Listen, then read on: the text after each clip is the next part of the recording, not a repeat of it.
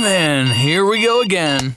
Up early, feed the dog, out the door, traffic, at the office, boss in some kind of mood today, no time for lunch, annoying coworker, no time to relax, bedtime. Then we gotta do it all again? No way. Because the best way to break up the mundane every day is to play at Wild Rose Casino and Resort. Slots, tables, sports, and a whole lot of perks when you join and play with your Club Wild card. So, let's play Wild Rose Casino and Resort, Clinton. Does your financial advisor take the time to really listen to you? Is your financial strategy personalized for you and your family? Will your financial advisor be there as your life and financial situation changes? When you work with Edward Jones, they focus on what's important to you. You'll work together and use an established process to create a personalized financial strategy backed by the advice, tools, and resources to help you reach your goals. And they'll partner with you to help your strategy stay on track. Visit edwardjones.com or stop by the office of Todd Nash in Coralville, Jeff Rudolph, or Scott McGill in Iowa City, or Travis Whitmore in North Liberty. Edward Jones, making sense of investing. Member SIPC. Hello there, and welcome to the Hawkeye Hotspot Podcast here on HawkFanatic.com. It is Thursday, August the 3rd, believe it or not, a little after that. It's 9:15 a.m. Central Time. Scott and I had a little he had a radio thing, and I had some computer issues, and that's why we're getting a little bit late kickoff today, but hopefully we can make it up to you with some interesting conversation here about Iowa athletics and beyond. On the docket today, we'll talk about the gambling investigation. We've got new news on that, and that's kind of been the story of the week in the state, as it includes both Iowa and Iowa State. Scott's got a couple of pieces on the Athletic that I caught up with this morning, and hopefully you folks will too, on Brian Ferentz and Beth Goetz. That he dropped the Brian story this week and Beth earlier this week. So good content there amongst a sea of good content at the Athletic. So check that out. Conference expansion back in the news. We'll hit that a little bit. And if we have time, we will look over the Iowa depth chart a little bit and laugh and have fun with it. And if not, we'll do it next week. But we're going to start with gambling. And Scott, before we do that, you and I have not talked about the Mayans series finale. And I don't want to bore people with that. I just figured we could just touch on it slightly with what was your favorite storyline or storylines in the finale? What were you most pleased with? That's a great question. I was glad to see Angel kind of get out and get away. That's one of the few positive things that came out of it. Yeah, right. I don't know where else to begin. It's certainly not, the Julius Caesar moment. I don't know how much we want to ruin for everybody who maybe hasn't. You kind of knew that was coming, though, with the Creeper storyline. Yeah, it was pretty obvious that he was done. And for me, it was probably the Emily storyline, just because that one went pretty much throughout the whole series. That had a really big arc to it. And then I was hoping for a worse ending for Isaac, but at least it ended.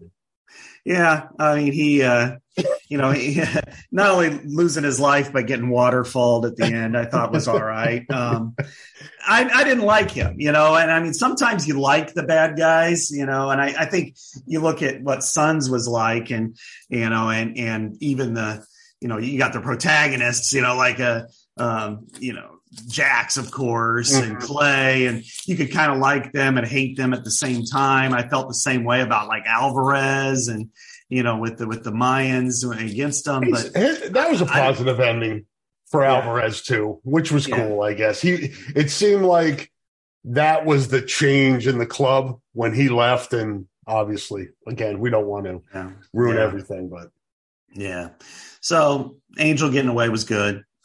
Sorry for Easy. I thought it was, you felt for Angel having to do what he did, to ensure that he lived and his son lived. I mean, it's not easy to kill your brother, but at the same time, I can't imagine what that would be like. I saw my brother compete in disc golf this weekend. So, so I wouldn't want to do it there. You didn't have any thoughts of murder. No, there was a couple of times we came close when I was a kid, when I threw a baseball bat on the ground after I struck him out and he threw the ball over my head. I threw the bat on the ground and it's ricocheted up and hit him right here. It was like a 1 in a million shot. And unfortunately, it saved it for that moment. But I handcuffed my little brother to the staircase. He was bugging me. And my friend, that didn't work out. We're 6 years different. So he was kind of a pest and he had it coming and I got in trouble. But anyway, it was worth it. Yeah. So, we're 2 years apart. He would, I admit it now that I'm almost 50 and I'm truly an old dude, that he's a black belt. He works at the prison in Fort Madison. He'd win if we fought, but I wouldn't have admitted that even 10 years ago. So. All right. We got the Mayans out of the way. Yeah. Let's go into some more illegal activity. And then segue into gambling right here. I don't want to go too deep into the weeds here, Scott, from people, the news is out there and plenty of people have talked about, the Iowa State angle to this. And, obviously it impacts Iowa to the degree that, Iowa State most likely will not have its starting quarterback in week 2 against Iowa. So that changes things. And that's certainly part of the storyline and probably one we'll talk about more when we get to that game.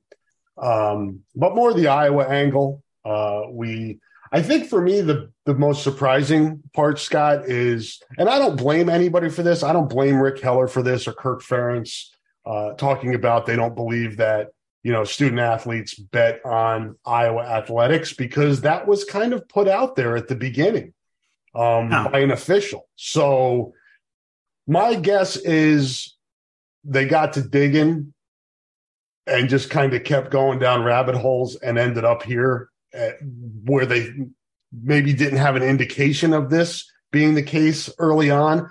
And part of that is because the student athletes were using other people to set up these accounts because they were underage. So this is probably what we heard this week is really disappointing. And I guess for me, and I'll let you run with this because you've covered a lot more and you've got a story on Athletic on this as well. But just kind of, I think it's something these guys are going to regret later in life. I mean, they threw a lot away here. They work really hard to become good enough to play at a Power 5 level, and now it's gone. And that's got to hurt. And again, we've talked about it before with the speeding tickets. You know what the rules are, you know what the laws are, and you broke them. Yeah, absolutely. And I think it's not only disappointing, it's disheartening. And if you're the coaches now, talking to Kirk Ferentz last week, he didn't think that anybody had bet on Iowa. And then when you find out your backup kicker did, and not only that, took the under. I hate to say that. Can't blame him for that. I know. I mean, it's probably better that it was the 2021 game and not 2022 when he misses the game-winning field goal. Yes. That would have looked that would have been insane. But I think when you look at all of these, to gamble on your own sport. And Aaron Eulis did not point out that he did that, but he did bet on Iowa football and Iowa other events. But to gamble on your own sport, everybody knows that's wrong. You could say, I didn't think anything of it if it was Iowa, South Carolina women's basketball. Well, I didn't really know, or I didn't really think about that. And I could believe that one. But when you're talking about gambling on your own team, which Aaron Blum is accused of doing, which Garrett Christensen is accused of doing, and then the others on the Iowa State side are accused of doing, then to me, I think, you touch the third rail. You're gone. You're never going to play again. Now, NAIA has different rules. Potentially that could be in play for somebody. But even then, if I'm an NAIA coach, is that worth it? I mean, it is NAIA for a reason. And is it worth it to go and get one of these players to say, yeah, sure, I want you to play for me after you did all of that? for your other team, I wouldn't be worth it to me. I would rather put my faith and trust in somebody who's been there and done all the right things. But that said, I mean, now we enter the penalty phase from the NCAA part of it. And I don't know how long this is going to take on this one. I would anticipate it won't take a whole lot longer because the public pressure is ramping up and they've had a long time to investigate. We've had now the criminal component, 7 athletes, 3 at Iowa who are charged. I would anticipate the NCAA element to come up fairly soon as well. And that's the scary part for Iowa. I mean, no offense to Aaron Blom, but if he's the only person that's going to be missing, I don't think you're going to be too worried about it. However, if Noah Shannon's caught up in it, what's his angle? What's going to happen to him? What about the others? I think that's where you're kind of hedging your bets. You're a little nervous about what's going to happen next.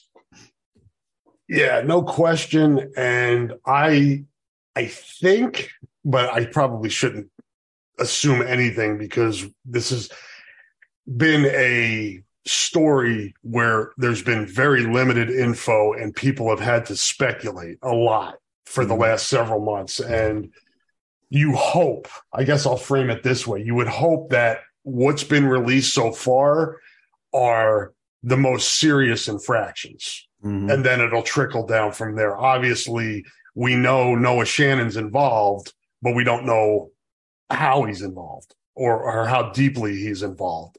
And as you said, hopefully these things hopefully this is the beginning of this coming to an end, so to speak here. Get all the names out, what they did, let the NCAA levy penalties, and let's move on with the thing already. Yeah, right. Yeah, I mean, and DCI sent out a release. I got it yesterday afternoon, and when they tend to do this, they're still investigating, of course, but you would not anticipate many more charges like these. I think that's, and I'm not saying that there won't be, but unless something really is uncovered, they usually kind of wait, put it all out there at the same time, and then start moving backwards. I think, for the NCAA component, you want to know all this stuff. We want to know. Everybody wants to know the players, what's the penalty going to be? And, and then players can appeal after that. I mean, if it's a 6-game suspension, and I guess, though, Rob, the thing I didn't realize with this was how much money was wagered. And I think that's, if there's surprising or if there's, wow, I didn't realize that, was just especially dealing with, I would say the Iowa State wrestler, Panero Johnson and Aaron Eulis. I was really taken aback by that. I didn't expect that kind of money to be wagered. What was the Eulis number again as it pertains to Iowa? I think it was 35,000. I want to say. Yeah, let me. I have the criminal complaints here. Most of them I've printed out. I had to change my toner, of course, in one point. So, but I knew it was a number that was eye popping. That you were like, this is because the kid from Virginia Tech, didn't we calculate that as like $3 and $4 bets? You're not doing that with $35K. No, it was like 35. It was like almost $400 total, and it was like a little over 100 bets. Yeah. So Aaron Eulis made 1,850 bets. 740 were placed before he was 21, and they covered $34,800. That's a lot, and then in 430 of those bets were placed on NCAA sanctioned basketball and football games. He also put at least one wager on a University of Iowa sporting event. There's a reason why he didn't play in Spain with the Nebraska traveling team this summer, and I don't think he'll play ever again. I can't imagine that they'll do anything there. So overall, this is it's jarring, and I've heard seen people kind of complain about the system or complain about everybody involved in this except for the athletes, or they shouldn't be. No. this is where I draw the line, and I'm not a real hard ass about certain things, but this one I kind of am. If you bet on your own team, you should be done. Period. To me, there's nothing, cost Pete Rose the Hall of Fame, and I think in this case, you bet on your team, you're done. You bet on your school. I think it should be a mandatory, at least a year, or NCAA sport you play a year. And then, beyond that, I think you can negotiate, if it's like NFL and you're a football player or basketball player or NBA, that to me, you could probably backslide a little bit, but I think there should be zero tolerance on betting on your sport and your team. I don't have a problem at all if that becomes a lifetime ban. Yes. And we've talked about this before, Scott, and we don't have to dive too deep into it again, but for the people that don't see any harm in what was done here, just if you take it to, a fair trade, and think about, Wall Street and stocks and things like that. It's insider trading. I don't want to say, any of these Iowa athletes bet based on things they heard around campus within the athletic department, but they could. And that's the problem here. You can't, if Aaron Eulis is betting on Iowa football, and he's at the Judean Education Center during the week and finds out some inside information, that's no good. That's no bueno. Yeah, you're absolutely right.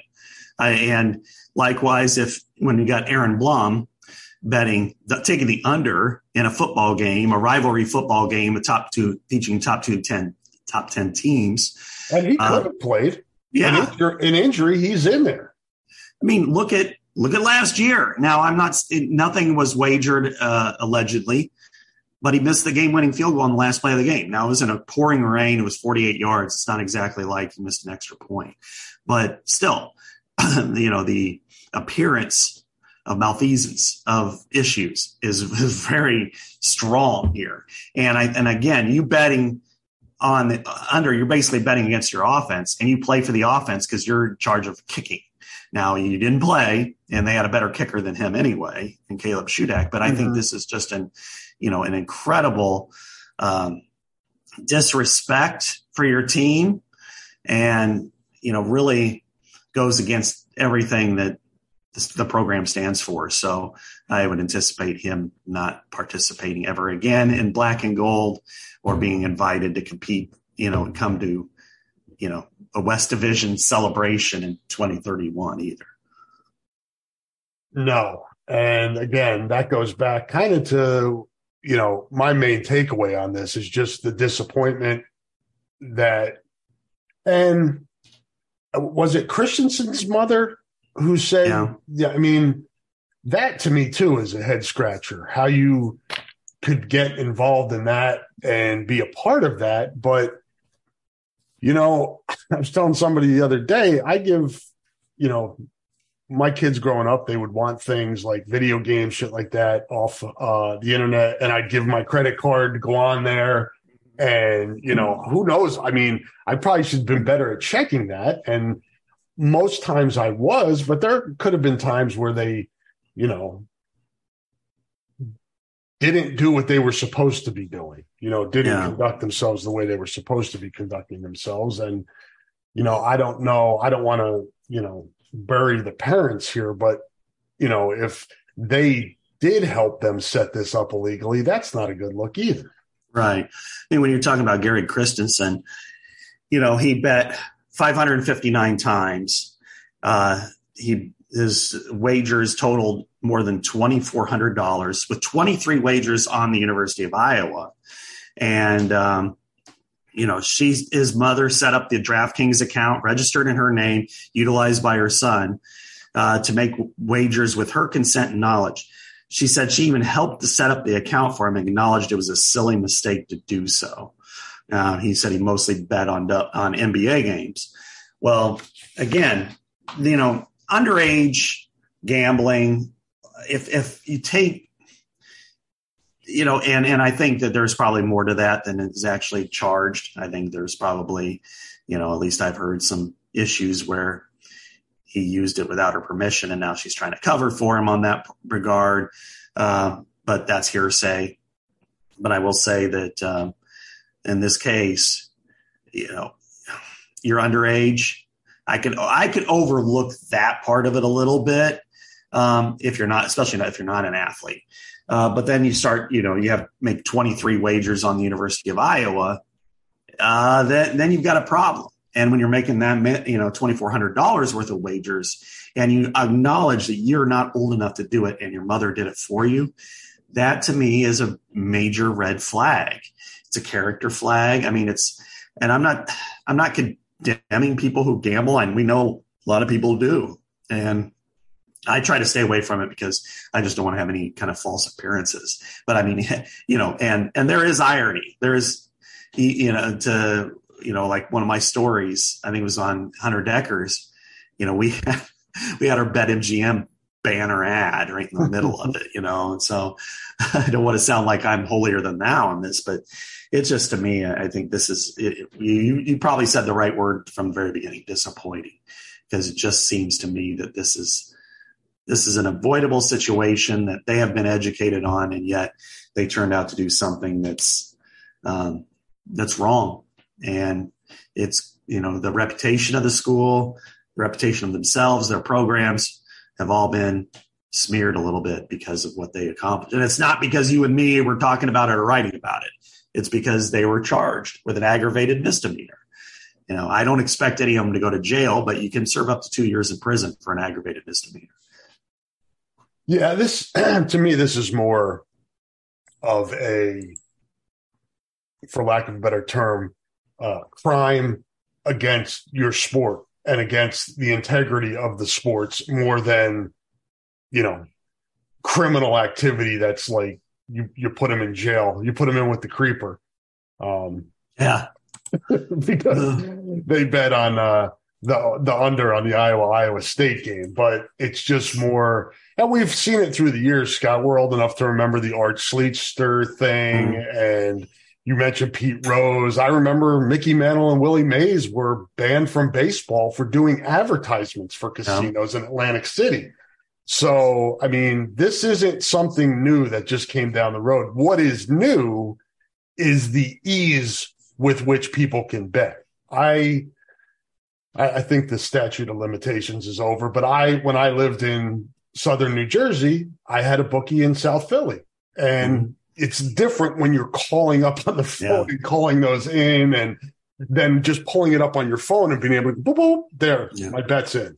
So it's a different landscape now. I'm with you. I'm not so sure that 21 for gambling is, it's kind of like that drinking, the alcohol argument. If you're able to, if you're able to go and fight for your country at a certain age, you be able to drink and wager. And, that's another discussion for another day here, because like I don't think the underage gambling aspect of this story is huge, because people do, we've talked about the examples before, the NCAA tournament or Super Bowl squares or whatever. People gamble in life every day.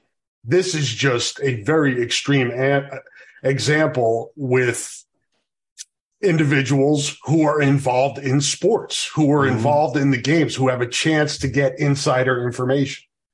Yeah, I mean, I think the most extreme example any of us could kind of imagine would be going to a bookie and, shaving points or even, losing games on purpose, the Black Sox scandal or whatever. And then Boston College, Arizona State, NYU basketball back in the day. It's happened through the years. So again, this is not new.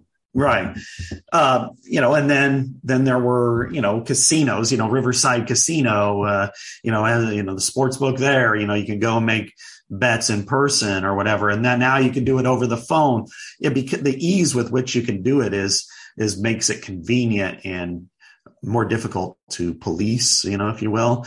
And I think, the other fact is, I have like an app for our fantasy football league on my phone, and I can change my lineup, hey, it's right before the 3:00 game and somebody's out. So I can drop that person and get somebody else. And, fantasy football, it's like fantasy football in the NCAA tournament are ones where you're like, man, that would really suck if you got banned for betting in that. But it is gambling. But when you're, in the underage component, I remember going to I think I was a junior or senior in high school in the early 90s when the boats came. You could gamble on the river boats, and it would come to Burlington and dock, and we would be like, or Fort Madison, it would kind of move up and down the river. And, we were 18 and we couldn't wait to go to the boat, and so that part of it, I'm a little less. Yeah. Okay. I get, that's underage. You're using a false number. But when you start to gamble on your university and you gamble on your team, whether for it, against it, or, the over underline, then I think that's when you've got issues. And that's disappointing, and it's got to be disappointing in the program. I did talk to, I can't remember if it was an AD or a coach. I am going to write about it at some point last week at Big Ten Media Days, and did this provide a teachable moment? And they're like, absolutely it did. That this is, what team now is talking about gambling and not using Hunter Decker's name or the Iowa kicker's name, and this is, look what happens. They're never going to play again. Don't do it. You've got the rest of your life to gamble. So, I think right now that they've got to be, but there's also the hypocrisy factor here, Rob. And that is when you partner up with casinos or leagues partner up, or there's commercials for DraftKings or FanDuel, and you've got Riverside Casino having one of your luxury suites. But you can't mention the fact it's a casino for all these years because of the gambling aspect, or you partner up with the Iowa Lottery. All these things here. There's a hypocrisy that's a mile wide. Hey, why can't they do that and these guys can't? But I think overall, that leads to a bigger, wider conversation. But I can't imagine that they legitimately thought betting on their own school there was nothing wrong with that, and betting on their team, that there was nothing wrong with that either. No, not at all. I mean, again, these, for those that don't know, they take time out on training camp during the season. It's posted, in the locker rooms. There's no way to avoid that, knowing that this is not good. And I do see some hypocrisy. I think the Swarm NIL Collective has a deal with a casino, doesn't it? So, yeah. That's directly that's directly giving money to the players. Yeah. But I think you go in knowing the first day you're on campus as a freshman, here are the rules. You cannot do this. You have a certain window of time to play. And players talk about, I only have a short window of time to play. In that short window, there are restrictions. Gambling is one of them. You cannot bet on sports, particularly your team, but also at the university. And, it extends to, NBA, things like that. And we could talk about that. There's a lot of nuance to that. But the cases that we are aware of now, the ones that broke this week, Scott, I don't think there's any gray area. These are no bueno. Yeah. Yeah, the Iowa State ones are probably even worse. The kid that's with the Broncos, man, what the hell? I mean, how many years has he been told not to do this? At this level, at that level, and he's suspended for the season now from the Broncos, and I can't imagine that he ever gets another opportunity again. I just because there's like what Calvin Ridley, I think it was suspended for a year and really didn't do anything. I mean, and so this, I can't imagine anybody even give him a shot, not at the NFL, maybe he'll go somewhere else. But so to me is and then Hunter Decker's, that's really problematic when you bet on a football game when you're a quarterback. He didn't play in that game, but he still did, and that to me is, I'm not saying any other position is less important, but there's no position more important than quarterback. And if you're the number 2, he was the number 2 behind Brock Purdy. And if there's an extreme coincidence when you look at that Iowa State game in 2021, where Aaron Blum took the under, there was a field goal that was missed late by Iowa State, and the guy who scored the last points was a touchdown pass thrown by Henner Deckers. So, in a mop-up rule. So I think overall this is, the big question now, though, Rob, is what happens at the NCAA level with these players. I mean, how many games are they going to miss? Are they going to miss any? Are they going to miss a few? Are they going to miss a lot? And what does Iowa and Iowa State do? I mean, tomorrow is Iowa State's media day. I do plan to cover that. I would have anyway, but I definitely do now with the gambling allegations and I'll get clarity, but it sounds like Iowa State was going to hold out the gambling players. Now, I don't know if that means the ones that are in NCAA, purgatory right now, or just Deckers and Dodge Sauser, who, of course, we all know his dad was the coach at Iowa City West. But, what's Iowa going to do? My anticipation is, Kirk made it sound like I think they were just going to compete in camp and wait it out. And then once they hear something, then they'll, make it known. But, who knows, if you get to that end of August and you don't know, then you've got to withhold those guys. And that's a situation. It's one thing with baseball because it just happened. You can't really fault the NCAA for that one. But I think now you're starting to get into 3+ months, and football season is a different animal, and there's different attention, especially now with all these, arrests or, that I think in this case, they need to have some pressure applied to adjudicate this case, at least put it out there to where that they can appeal if they need to. So they're still investigating, right? Or is the investigation done? I mean, we don't know any of these things to know when, because the NCAA can't really act until it has all the information from the investigation. So that's really, the hierarchy is, figuring out what was done. And then the NCAA has that information. And then with the the rules changes that we saw in, what was that, May, I think, June. Mm-hmm. They have a pretty standard, you did this is what the penalty is. So that shouldn't be that complicated once they have all the information. Right. But I do wonder how much of the information they received that the DCI received, did they have the specifics here?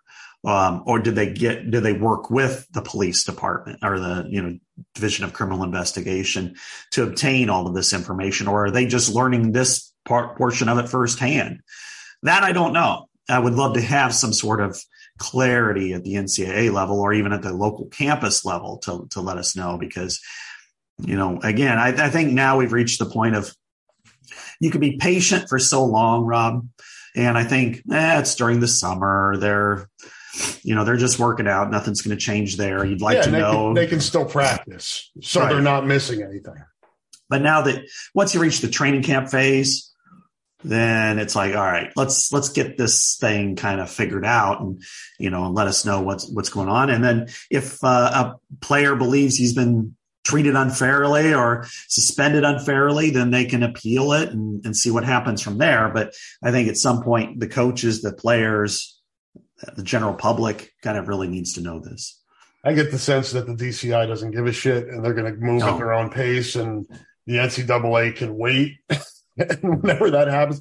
And again, for me, just kind of connecting the dots or looking, I mean, what was that, last Wednesday? So 8 days ago, Kirk Ferentz still believed that nobody had bet on the team or, Iowa right school. So that, to me, he's getting his information from administrators who are getting it from the Big Ten, who are getting it from so that leads me to believe that the DCI just isn't telling anybody anything until it's ready to release and, finish whatever portion of the investigation it finishes. And we've got the first kind of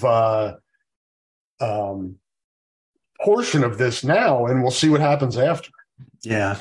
And, frankly, I'm fine with that part of it, the criminal part of it. There shouldn't, you want some charges eventually and that sort of thing, but the criminal charge element, let those investigators do their job. The NCAA is different. It's got a different jurisdiction. It can't put anybody in jail. It can't even subpoena anybody. But that one, to me, that's administered by the schools, and they shouldn't have, it shouldn't be just like an unlimited investigation. Granted, we look at them as one monolith entity, the way people think of the media, and there are different kinds of media, but, really, and they've got a lot of things to police too, not just, gambling in Iowa and Iowa State universities. But I think this is, you do kind of feel like, all right, let's get some clarity here, because it's obvious that, I don't know if Kirk feels embarrassed or cares or what, but he was given some wrong and bad information and he relayed it. And then when he did say that, he wished the rules were more like the pro leagues, I'm like, you don't really know, do you? The NCAA rules seem pretty damn clear to me. The pro rules seem very cloudy, when you got guys missing 6 games because they did it at their team facility as opposed to 2 blocks away or in their car and when they hit the stop sign. So I think that's a little more ambiguous and a little bit crazier than what's going on now at the NCAA level. No question. And we'll find out more here as we go down. Hopefully this thing gets resolved sooner rather than later, but who knows? We've been saying that for months now. And I remember standing out on Banks Field with Rick Heller before the Big Ten tournament where he felt like things were about ready to wrap up. And that was like the end of May or the beginning of June, and here we are in August. So your guess is good as mine at where this thing heads, but a couple pieces you had this week at the Athletic I wanted to hit on. I want to call this segment of the podcast Brian and Beth, Brian Ferentz and Beth Goetz. Scott's got feature stories on both of them this week.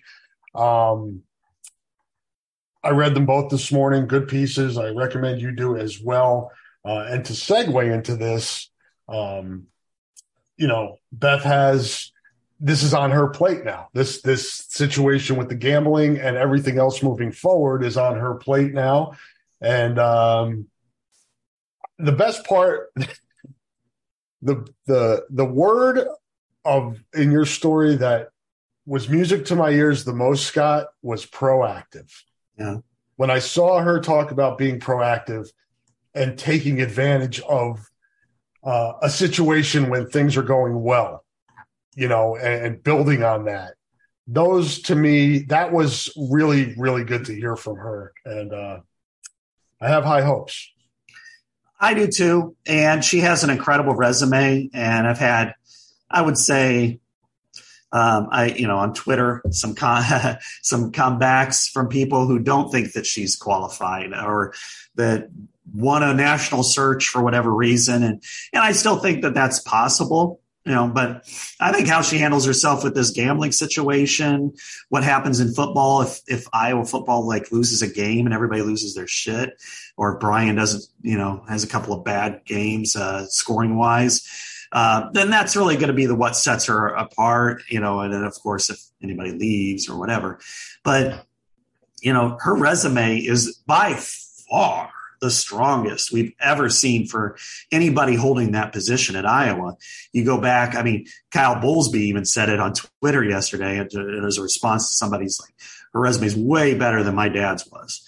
I think he was AD for 7 years at UNI and then he got hired at Iowa. You're talking about somebody who was interim AD at Minnesota. When you talk about crises, that's worse than gambling because it was sexual harassment and then all kinds of other issues. Jerry Kill happened to retire early because of, health issues, which he's unretired multiple times since then.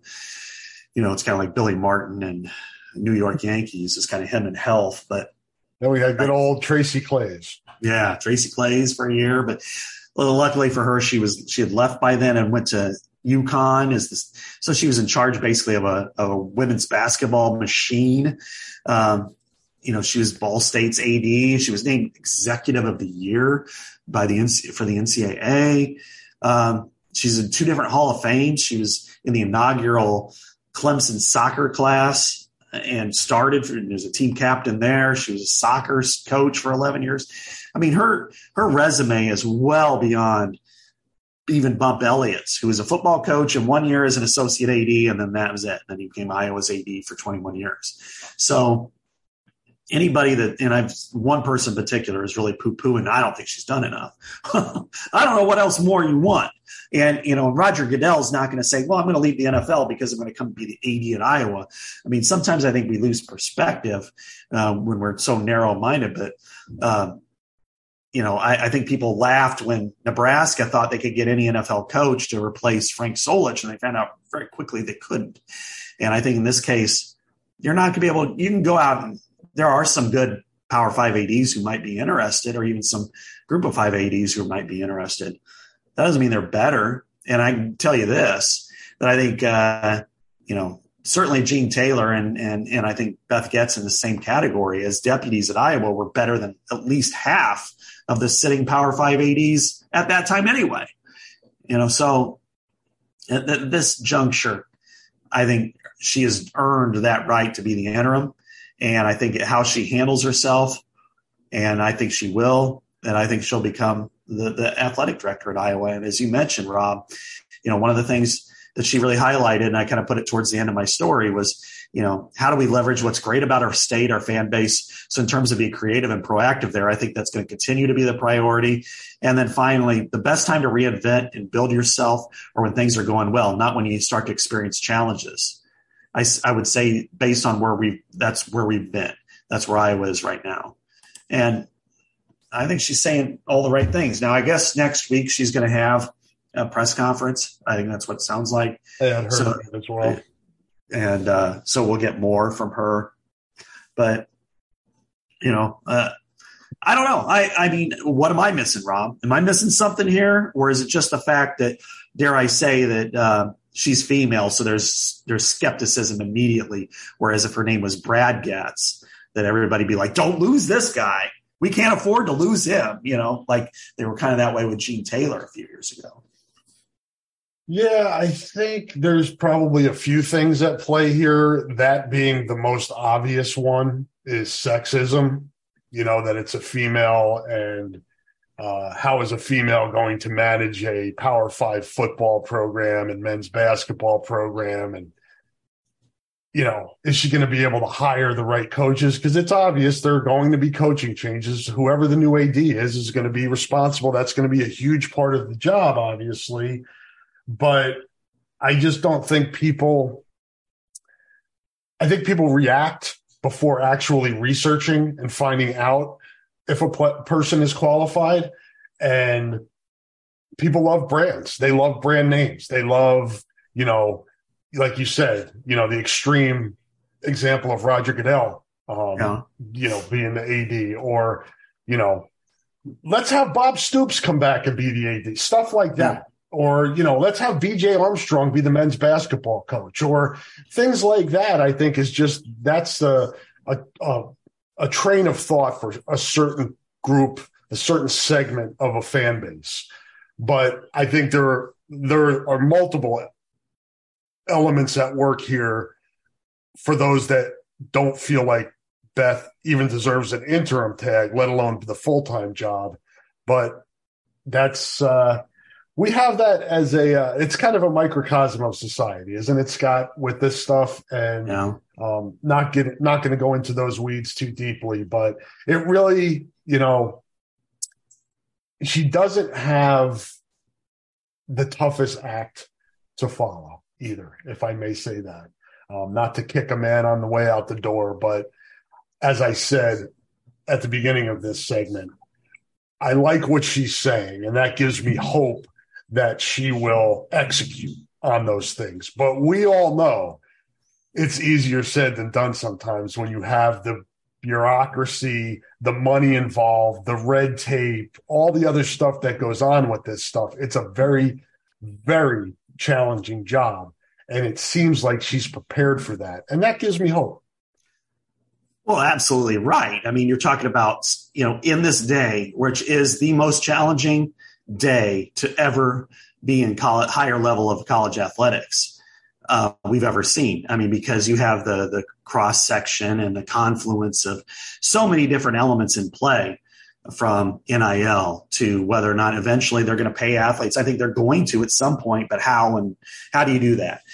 To television, to conference expansion and realignment, to how do you manage all of this and continue to straddle that line between encouraging your donors to support the Swarm and other collectives, and at the same time continue to give to the athletic department so it can pay its bills and do what it wants to do, and then try to make coaches happy, keep your coaches, win at a high level, graduate and do it right, all those things.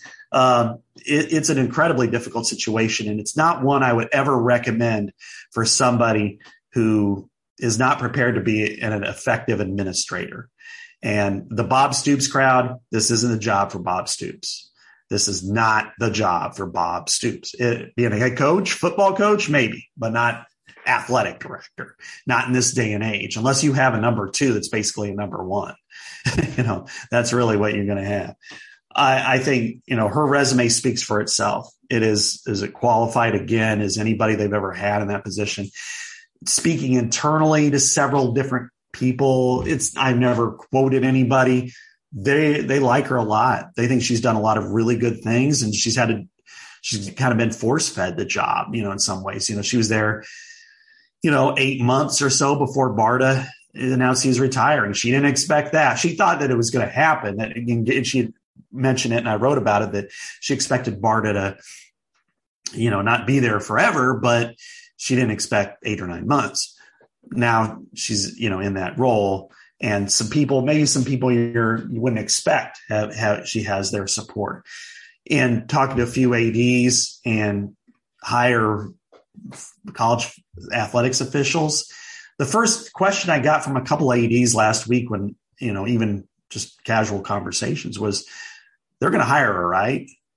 She's qualified. She's absolutely great. That's kind of what I was told by some pretty good ADs. And then, another commissioner's like, yeah, I work with her, and she's a really good one. I mean, that was Jim Delaney. Mm-hmm. So getting all of those words, that it's not a like, hey, by all means, keep Todd Licklider there. Like Tom Izzo would say, it's more of a matter of, wow, she's really good and we need to work with her. And then you look, and I'm not going to ever make it about, gender or anything like that. But I do think, based on some of the issues Iowa's had, it's not the worst situation to have a female in charge.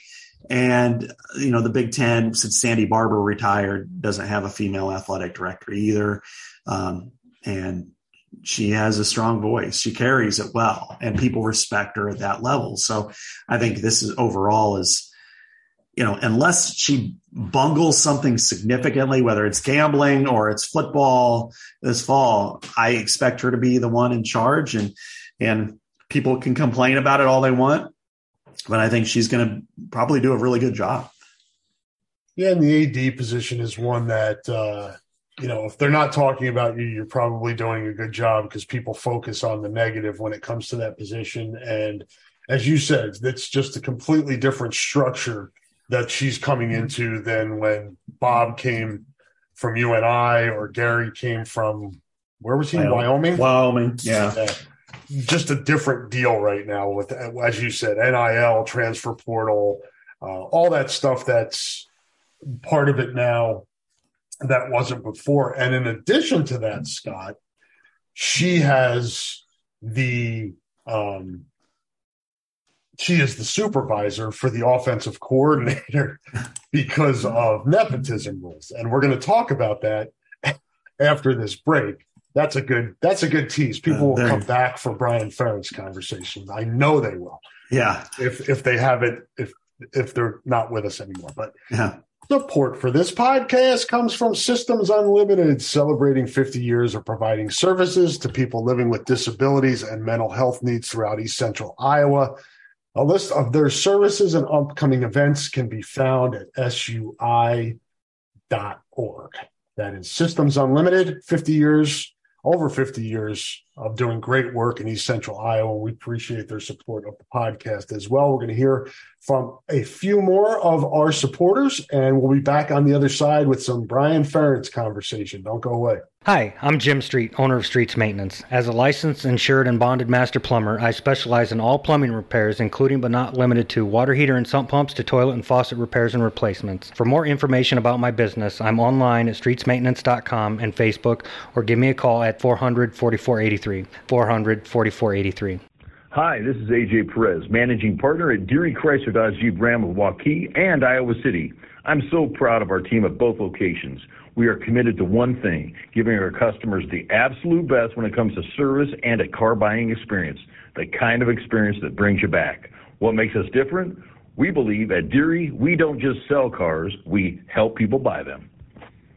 Do you need a great electrical contractor or fire and water restoration specialist? Well, contact Lance Bolin at LB Electric and LJ Construction in North Liberty. Lance has served the corridor for many years and is ready to help you. Call Lance Bolin at 319-640-1116. That's 319-640-1116, or visit LJ_construction on Instagram for licensed and insured electrical work, fire and water restoration, and remodeling. And we are back here on the Hawkeye Hotspot Podcast, and we have a new supporter, Scott. We have a new sponsor to the podcast. Some have gone and some have come back, and some are new. And our new sponsor is Pat sent me a very convoluted write-up here, but I'm going to do my best.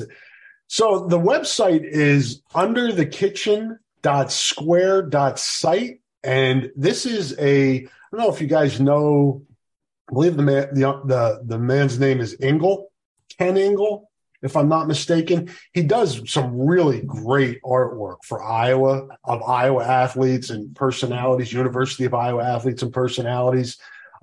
He has prints that are available at that website I gave you, again, underthekitchen.square.site. Cooper DeJean, Jack Campbell, Spencer Lee, all of the artwork is sanctioned and produced with the highest level of quality. And the signed artwork comes with COA certificate that verifies the signatures from my time in the sports collectibles world. A COA is a certificate of authenticity. And so all of the artwork is verified. The signatures are verified, and you can check all that out on the website. Again, underthekitchen.square.site. On the internet, check them out.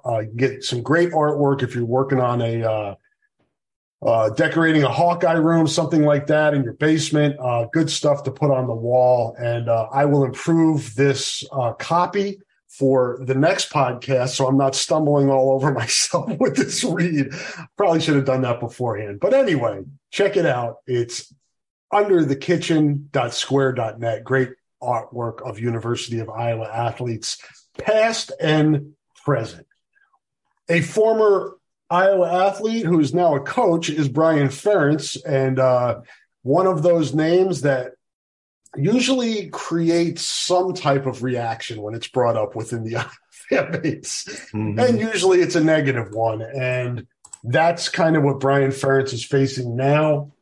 You had a piece on him today, got to sit down with him in his office. I guess I'll let you kind of explain what you took out of this. How was just kind of the vibe in the interview? I know I get a sense that things have changed with his, how do I want to frame it? How he feels about people on the outside with what's been thrown his way. And I think it's human nature.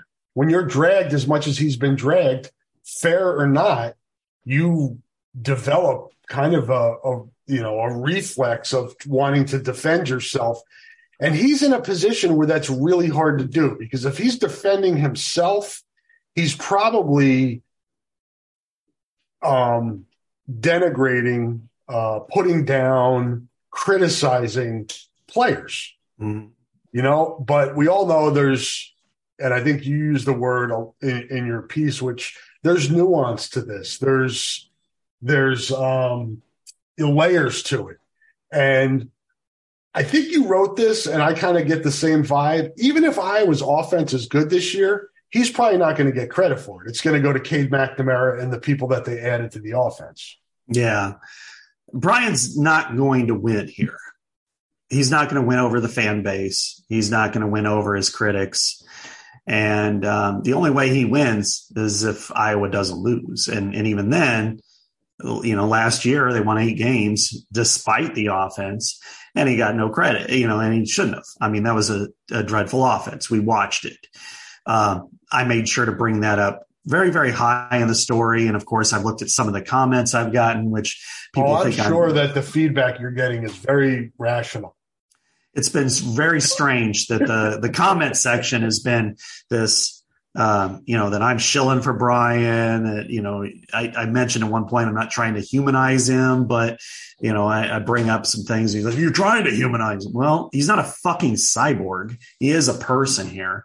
And I'm just trying to explain kind of where this is at and that's why I kind of led with, here we go, because, you can't write this story and give it justice and fairness without touching that.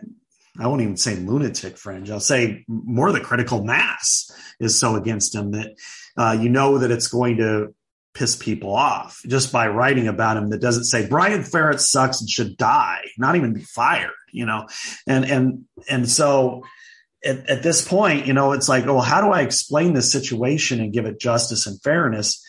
And so I had to kind of go, and I just, I told my editor, I'm like, I'm going to go a little bit different here. I'm going to write a little bit more conversational and personal, as opposed to just, insert myself into it a little bit more.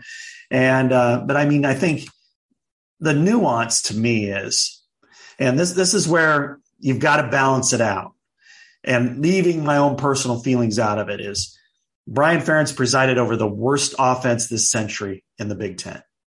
He was the offensive coordinator. Now, what he was asked to do is probably different than what he wanted to do. He's never going to blame his father for any of that. So let's not even go there. You look at the numbers, any other OC probably would have been fired. I really doubt anybody would have came back after that. But you also got to measure him against why is he still there? And it's not just because his name is Ferentz.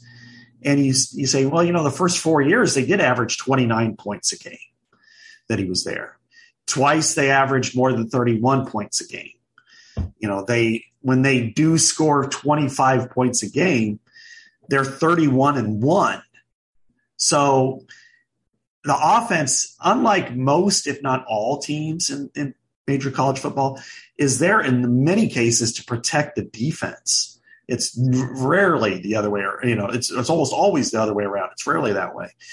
And so sometimes the scheme is, even if they feel like they can go up tempo and be successful, that sometimes in a hot day where the defense is getting dragged a little bit, they got to slow it down because they want to preserve their defense, which is the crown jewel of their team. So I got into a lot, and there'll be more coming on this in different ways, but his relationship with his dad, and he's like, I'm not entirely comfortable with this. And he brought up a Randy Peterson story back in 1999, when Iowa was terrible, and he went and interviewed him, and, cause he was, I think, a junior at City High at that point, and just kind of talked to him about his experiences and trying to get it. He said he's trying to, like, 4 different ways. He asked me the same question, and I didn't really want to get into this on the story, but, and it made me feel uncomfortable. And then I'm like, I'm not really comfortable being the son of a coach right now. And he is like, and based on what's happened over the last 25 years, I'm even less comfortable now. But for other people, that is the relationship as to why he's still there. So there's a lot of layers, as you say, a lot of nuance, a lot of ambiguity, but I think it's something that's, it's a rich story, and it's a unique Iowa story. and it's progressed, right? Ken O'Keefe was always under fire. Mm-hmm. Greg Davis got more shit than Ken O'Keefe did, and now Brian is getting more than them based on his last name. Really putrid performances last year, and even the year before was not good. And it's more than one person. I think you mentioned it in your story, offensive line recruiting and development, to me, is the root of everything here, because that's what this program is built on. Winning in the trenches, winning on both sides of the ball, on the line. And Iowa's been bad at that on the offense the last few years. And unless that improves, I don't know if Brian can do anything to save the offense. Yeah. When you look at that offensive line last year, it was a mess. You had inexperienced players being considered the leaders. I think, when you look at Connor Colby and Mason Richmond, a few years before that, they might be rotational players. Maybe like, I could see Richmond being a guard and Colby like rotating with a senior type of guy. That's really what you probably would have seen. If you had an Alaric Jackson or even a Sean Welsh or Cole Banwart up front, they were missing kind of those try-hard tough guys that usually come through late in their careers, a Kyler Schott, a Cole Banwart, a Ross Reynolds. They're missing those. And then they're also missing the superstars. Yeah. So their run blocking was atrocious, especially early in the year, and their pass blocking was just the same. And when you have Spencer Petras, who has a lot of gifts, and, that's another thing everybody was mad about last week when I said Spencer is going to be rejoining the team, but not as a player. People didn't like that either. I mean, I don't think they realized that calling, that it doesn't matter if you're a statue in the pocket and you're inaccurate. It doesn't really matter when you're calling plays or helping the team out. And then you look at the wide receiver position. We've seen some bad stuff. I know you were around in 2004 with the running back situation. I think the wide receiver situation last year was worse early than even the running back in 2004. So you combine those three. It doesn't matter what kind of game plan or game play calls you make. I'm not going to give him a pass because he has a direct impact on offensive line recruiting. But the 18 and 19 classes, which really are the ones that you put together to be your, probably they should have had at least 3 starters from that group. They were injured. They left. They just weren't good enough, and then you're playing with sophomores. That's you can't put together a game plan or a successful one. And then you look at some of the others, I blame him more for the Illinois loss than I do Iowa State, because Iowa State did have a pretty good team. So did Illinois, but I thought he had opportunities against Illinois and didn't call a very good game. I thought Iowa State, Arlen Bruce tripping up at the 3-yard line, the turf monster getting him, and then Monty Potabom fumbling. Those aren't necessarily on Brian. So I don't know, Rob. I mean, this is a lot of – I'm rambling here, but there's a lot going on here with this program that's beyond Brian Ferentz sucks and get rid of it. Yeah, and I think the offensive coordinator and quarterbacks are the obvious targets, right? Those are the ones that people feel like they can do that job. I could be a better offensive coordinator than Brian Ferentz, and, I could find a better quarterback than Spencer Petras. But it's a team game. There are 11 guys that need to work together. I think for Brian Ferentz, in my mind, Scott, he needs to be better at using what he has and getting the most out of what he has. And I don't know if that's in direct conflict with what his father wants to do offensively, because, again, this isn't new that the offensive coordinator is getting – that Kirk Ferentz's offensive coordinator is getting criticized. It's been back since Kirk first got here. O'Keefe was a whipping boy. I think people have forgotten that over time. It was bad, not as bad as now because of the social media aspect and the ability for people to just pound their opinions. But Ken O'Keefe got railed a lot. And hopefully people are, well, not hopefully, but I'm sure there are more people that remember the 2012 Greg Davis, 13, 14, how bad that got. It's just the dynamic's different now. with it being the coach's son. And then to pile on to that, hey, thanks, Gary. On the way out the door, we're going to make this even more uncomfortable by putting these benchmarks on his performance, which is going to magnify what happens this fall. So it's not a good setup. It's not a good situation for anybody. And it makes it more difficult to do your job, I think. Yeah, it certainly does for him.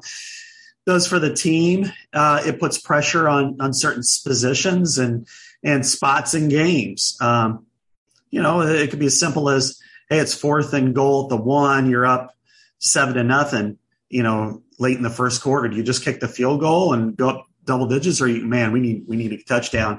Not thinking directly about the points, but it's one of those, well, let's go see what we got here. And you can justify it. Don't you think this is going to be more for the peanut gallery, so to speak? The folks on the outside, I think, are going to pay a lot more attention to this than the coaches. Kirk's not going to change the way he coaches to get to 25 points a game. He's going to be who he's been since he got here, and that's being able, however you can do it, to score one more point than the opponent. If it's 6-4, fine. If it's 30-29, fine. That's an odd score, but you get the point. They're not going to change how they approach it this year based on those numbers that Barta put in the contract. No, and they shouldn't. And that's the point. I'll start by saying I think they're going to average more than 25 points a game. Man, I would hope so. I mean, I rewatched the games on Sunday, and I'm like, I'd like to at least see a little more offense in it myself. But, I think to start, that's going to be the case. But, the situations that I wrote about that I kind of talked to Brian about a little bit were, let's take the Purdue game over there. Mm-hmm. It was a wind tunnel. I mean, it was like 45, 50 mile an hour gusts. You couldn't hardly walk in it. I'm aware. I was shooting photos. Right. And you just got that. You saw our post, the post game. Yeah. I was in that tent the whole time when I wasn't working. I mean, people got to hold the tent down, during the press conferences, and you couldn't hear any audio. It was insane. But, when they're up 24-3 at that point, I mean, the stupidest thing you could do is say, let's be on the right hash mark and have Spencer Petras throw a 6-yard out to the left, or even hang the ball up and he's got a really strong arm, but put the ball in a position to where it can be taken away is ridiculous. But based on this contract, there might be some pressure, and I'm not saying he's like the head coach is absolutely not that way. I'm not that way. But you never know, that given that juncture, do you just say, you know what, I think I need to, let's put it up. Let's try to get one more score here. And, or the Wisconsin game. And I think that one probably is even more striking to me, which is it's 24-10, 2:18 left. You got the ball in the Wisconsin 22. They ran out the clock. They won 24-10. They're happy to beat one of their rivals, to get the trophy back. To beat Wisconsin's a big deal in Iowa. But now do they say, well, let's call a timeout with 30 seconds left to kick a field goal? That's unsportsmanlike. That's disrespectful. That's something that I think you're going to, it comes back to bite your ass in the future. And I don't think that's anything he would want to do. So he says he's not going to disrespect the game. He thinks of the game too much, so he's not going to do that. And that's not the way, as you said. Iowa wins, it wins. And if they win 31-0, great. If they win, 16-13, great too. They just care about winning. Winning's hard, and these teams care about winning too. I think that gets lost. That's the bottom line, right? I mean, if they average 28 points a game and they go 6-6, well, then he's under the 7, I guess. Say they go 7-5 and average 28 a game. People will be more happy if they go 10-2 and average 24 a game. Mm-hmm. So, I mean, it's just arbitrary numbers here. I get it. You pointed out the 31-1 over. I get why that's the number. But every season is different. Every game is different. Every opponent is different. And you have to go about a game plan that gives you the best chance to win. Sometimes that is scoring 16 points. Or at Purdue, going into the lockbox in the second half because you see your defense kicking ass and thinking to yourself, Purdue they're not scoring enough to beat us. then you play smart football. That's the bottom line. It's not about, running up a score or getting over 25 points. It's playing the football, the complementary football you need to play to win the game. Well, exactly. And one game plan comes to mind for Iowa is USC at the Holiday Bowl. Right. He knew, and you look at that roster and you go, holy shit, look at what they have. Now you're drafting them in fantasy football when you've got Drake London and Michael Pittman and Amon St. Brown, Velus Jones as wide receivers. There was some pressure there to say, all right, we need to keep scoring. And they maximized every freaking possession. Yep. They did. That was outstanding. The yardage wasn't real high. They didn't need to be high. But they scored every damn time they got the ball practically until the game was out of reach. In different ways, too. Yeah, right. Just, really did a nice job. That was one of his better games, no doubt about it. Right. And I remember when I did my story last year with him, when we went and analyzed video and did all of that, it was just like, he described kind of the feeling that they needed to keep scoring. They were more aggressive. And I know that's probably what frustrates Iowa fans the most. And I kind of share it at times, is that they do get in that hunker down mode pretty early if they're up, and it kind of bores the game away. But it's about winning.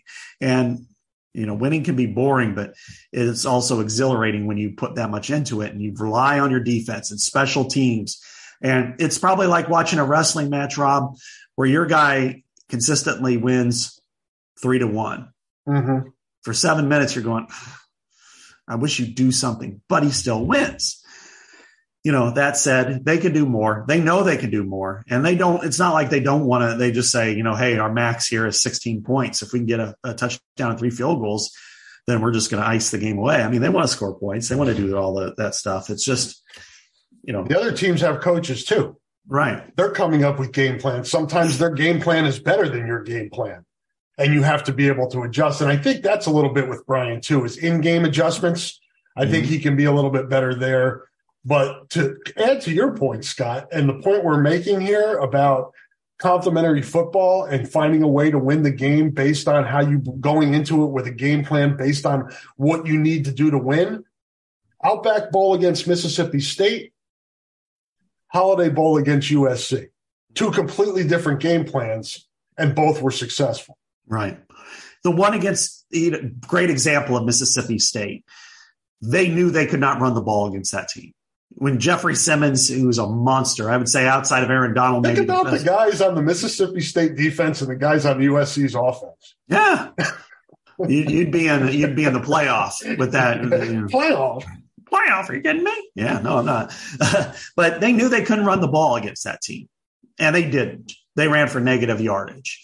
It was a grind. He knew, though, that they had to at least try, that they couldn't just go out there and throw. It was a hot day. Iowa had a really good freaking defense, too. Yep. A lot of pros on that defense.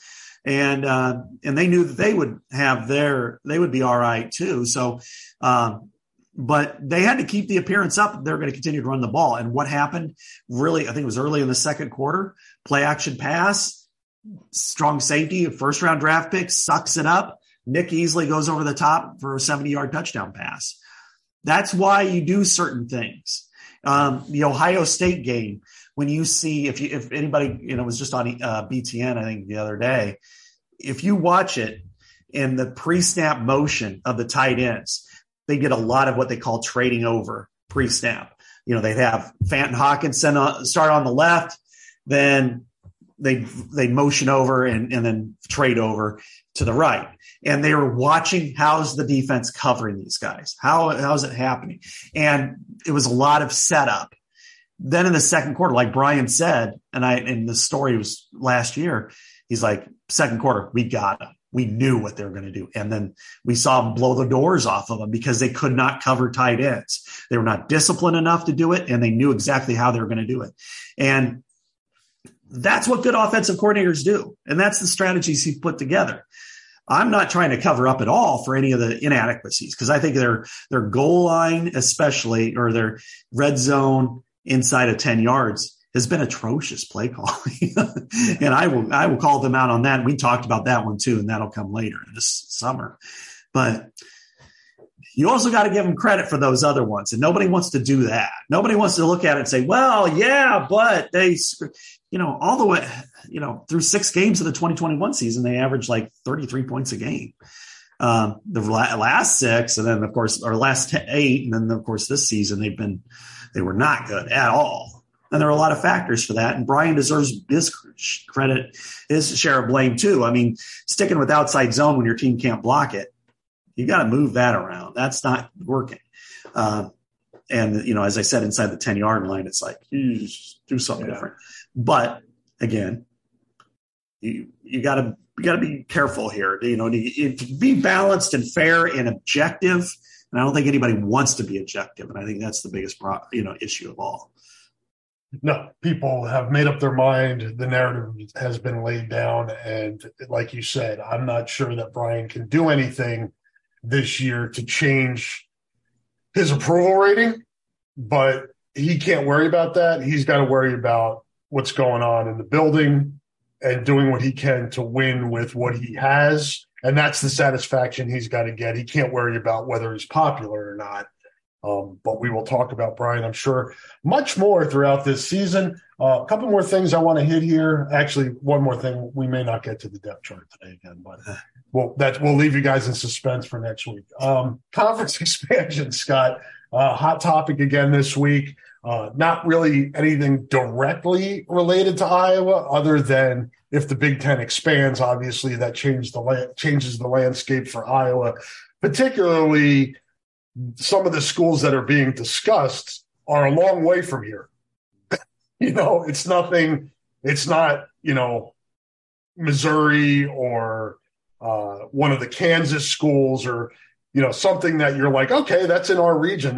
It's Washington, Oregon, Cal, Stanford, Clemson, Florida State. Those are schools that are distant from Iowa. So that's kind of the Iowa viewpoint of it, but that's none of the geographic considerations. There are no geographic considerations, I guess is what I'm saying anymore. Conferences are going to just try. It's a battle now to see who can be the biggest of the Power Four. Yeah. Yeah, it's been challenging to watch. As you mentioned, today, Arizona and Arizona State Board of Regents or whatever, they're going to go over a lot of this stuff. And they could, it's potential, the potential to announce that they might be leaving the Pac-12 for the Big 12.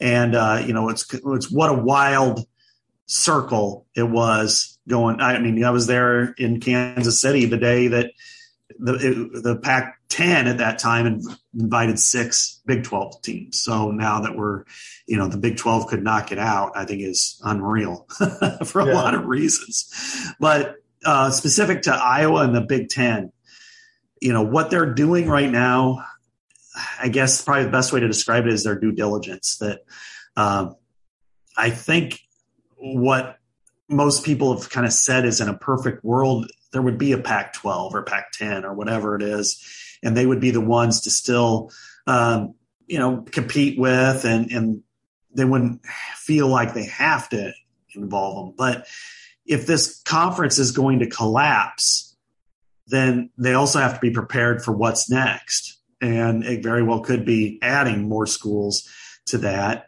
The focus is still on USC, UCLA, but there's still – there's the potential for, hey, if the Arizona schools and Utah decide we're going to go to the Big 12, then maybe it's Washington, Oregon, and the 2 Bay Area schools decide, we should probably pick them up too and figure something out later. That's a very real possibility at this point. And I think the Big Ten then would have to have some very, very serious discussions about competition. And it's not even really about like the freaking conference championship, who plays in it. I mean, across the board of who plays who, when, and where, because you're talking about not just football. You're talking about freaking volleyball and soccer and baseball and softball. And the fact that you might not hop on a bus and go to Illinois for 4 hours, but instead you might have to fly commercial, a red eye to Eugene, Oregon, and bus from Portland. That's the stuff that I think the president's last year, the view was no, they didn't want to do that. Now the view is rather not, but if it's there and we might need to investigate it. And that's, I think they were fine until the Texas-Oklahoma. Once that Texas-Oklahoma thing happened, I think that woke everybody up to, hey, we gotta, as you said, due diligence and make sure we're well positioned here. We don't want to watch the Big 12 become, gain on us. The SEC is what it is, but for the Big 10, you're trying to position yourself to stay on that level and not have, whether it be the ACC, the Pac-12, or the Big 12, gain on them. And the Big 12 give the Big 12 credit. It's landing on its feet after losing its two biggest brands. But the Big 10 has to make sure that it takes advantage of opportunities. Obviously, Notre Dame would be the best, I think, to get that. No, but I'm not been doing this long enough and been covering the Big Ten long enough not to fall for that, pulling the football away from Lucy. Well, I'll believe it when I see it. Yeah, and I wrote a story about that a couple weeks ago in our realignment blitz. And, Delaney was emphatic that, they had a lot of discussions after that too. And it was Notre Dame who initiated it. Notre Dame wanted the same thing from the Big Ten that it got from the ACC. It makes sense for them. Yeah. You still play all the Big Ten schools in baseball. I mean, for them, travel-wise, it's perfect. The Big Ten is. Football, they still wanted their independence. And if they could play 5 Big Ten games, that's a pretty big deal too. And maybe that's something the Big Ten would revisit now with a different commissioner, and NBC being a part of that, their mix. But it's, we're reaching a tipping point, and what's next that's kind of scary, because if you're saying you're eliminating a great conference in the Pac-12 or, and they're 6 of their primary brands probably, go to the Big Ten. But then, how do you divide it up? Maybe it's better for all the sports except for maybe football, if that's the case. That, all right, this allows USC, UCLA, Stanford, Cal, Oregon, Washington to play one another with a lot of frequency in these sports, and then limit the number of trips. Iowa, Wisconsin, Purdue, Illinois, on down. Make that far west for everything but football. And then in football, maybe you do it, I won't say divisionally, but you do it, where there are some geographic boundaries, if you will. And I'm just speculating, but that's kind of what I can imagine. It's just, man, we just had a 2024 schedule or teams unveiled and the system that could just be tossed away. So I don't know. It's a very scary part. Yeah, it's just you don't know logistically. There's logistics to this too beyond football and the revenue sports. How do you? There's still these athletes are still going to class. There's still requirements of them beyond their sport that becomes more difficult logistically with travel from Seattle, Washington to College Park, Maryland.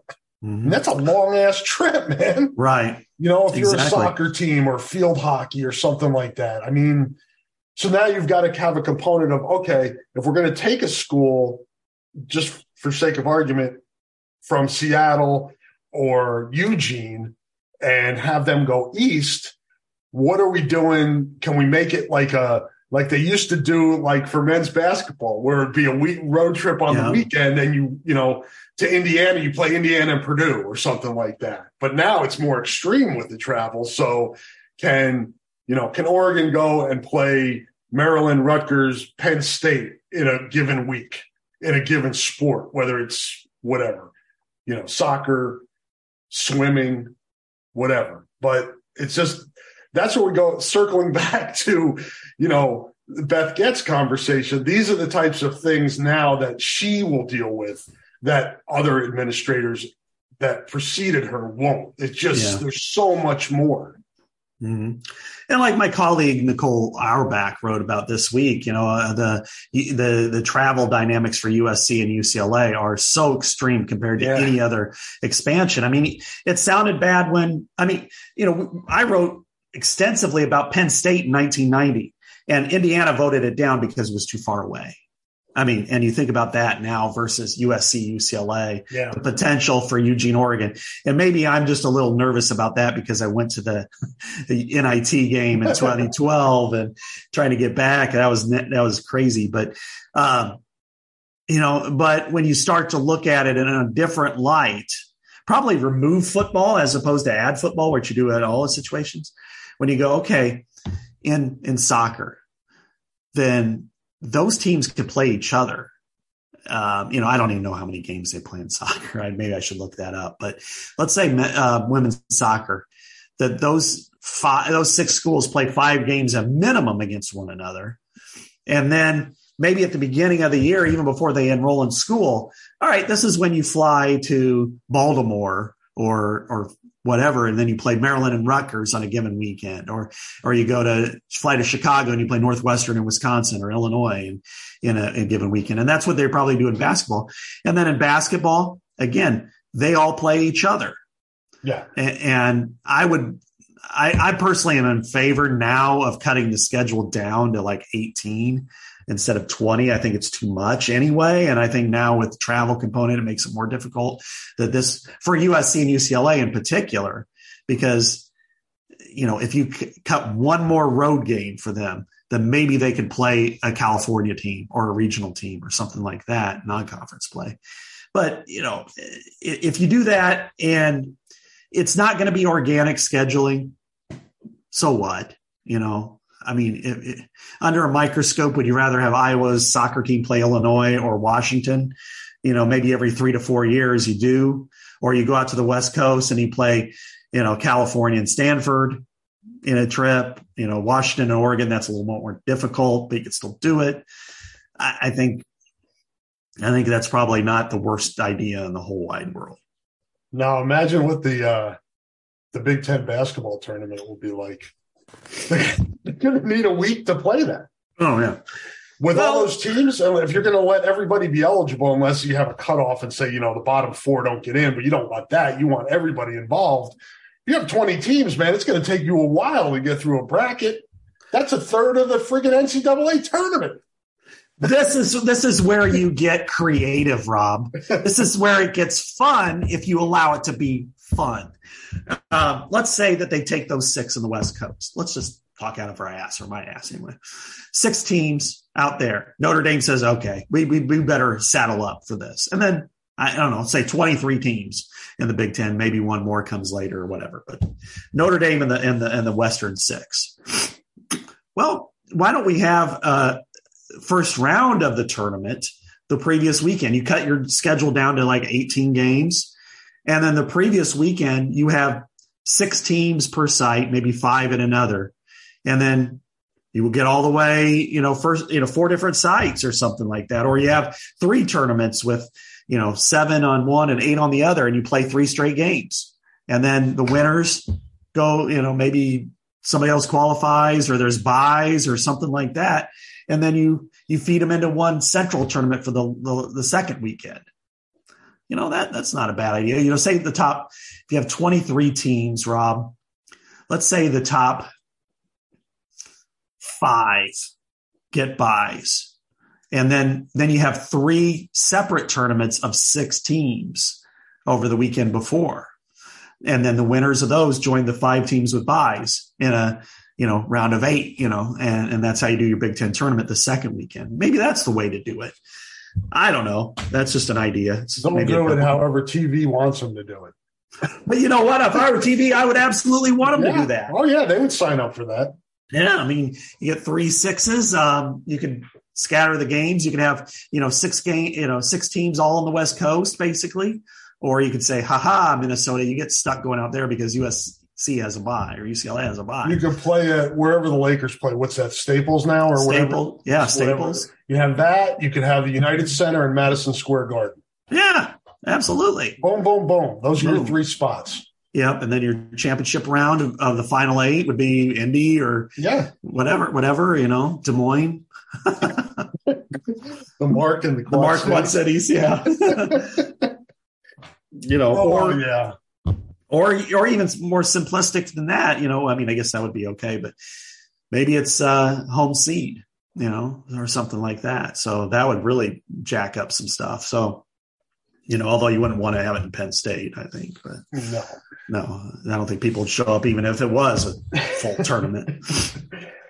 It's wild. I don't know where this ride ends and how it ends. And I just wonder if, how, as these media rights deals come up, if there's constant movement as in the future where there's teams like not the foundational teams, not the Ohio States and Michigans and, teams that have been, that are the brand names in a given league, but just those fringier teams. If there's movement throughout the years, from the back end of your member institutions, if there's a better deal, like the instance with Florida State complaining about not getting as much money as other programs and other conferences, if that becomes more the norm where the grass is greener and, I don't like what I'm getting in the Big 12 as Arizona and Arizona State, so I'm going to hop to the SEC or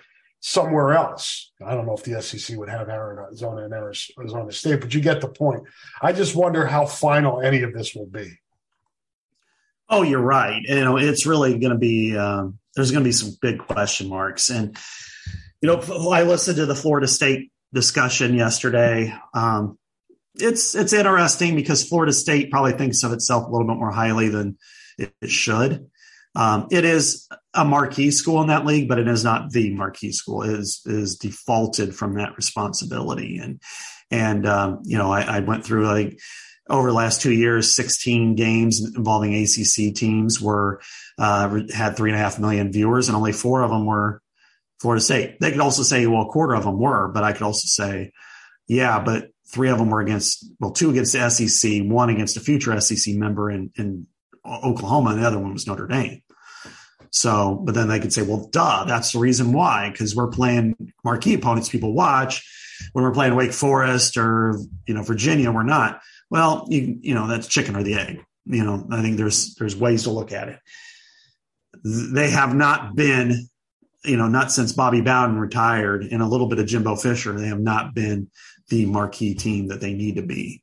Miami has certainly been the same way. I mean, when they both joined the league, I thought, okay, we're going to have some great battles. And instead they've been, do these guys even play anymore? So 80s, early 90s, those games were must-see TV. Now it's like, oh, Miami played Florida State. I missed that one. Yeah, I mean, that used to be like wide right. It was like, this is the game you got to circle on the calendar. There was like a handful of 5 or 6 rivalry games, Oklahoma, Nebraska, Michigan, Ohio State, UCLA, USC, Miami, Florida State.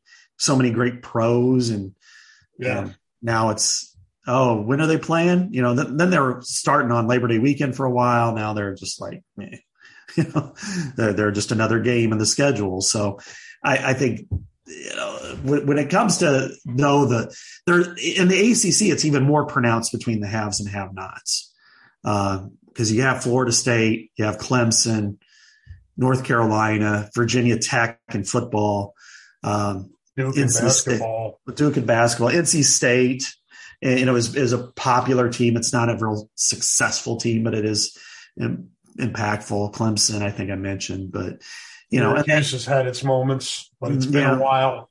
Yeah, and Syracuse, Pitt, Boston College, they're in a different level now. They're not really, big time teams that everybody needs. So there's it's like 7-7, and then there was like a christening of the Magnificent Seven of the ACC.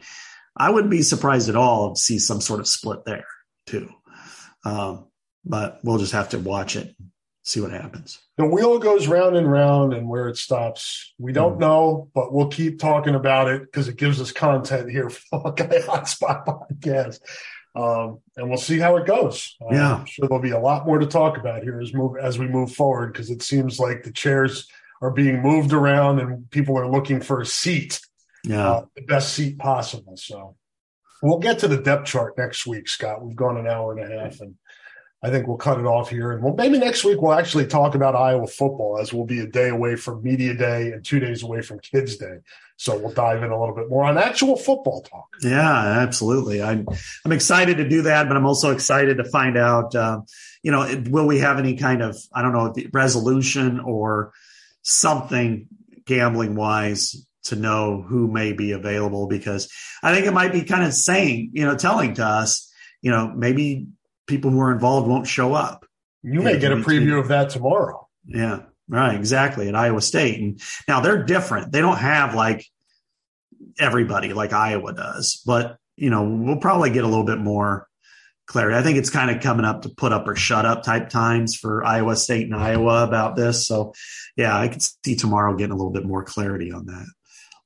We'll discuss all of that next week on the Hotspot Podcast. We should be back on Thursday unless something unusual pops up, and you never know around here with news and whatnot. But and we, as you said, the Beth Goetz press conference is going to be scheduled. So if that's a conflict with the or with the podcast, we'll move around for that too. But we will let you know on social media. But as of now, 9 a.m. next Thursday, we'll be back here on the Hotspot. We want to thank everybody out there for listening. Thank you to our sponsors.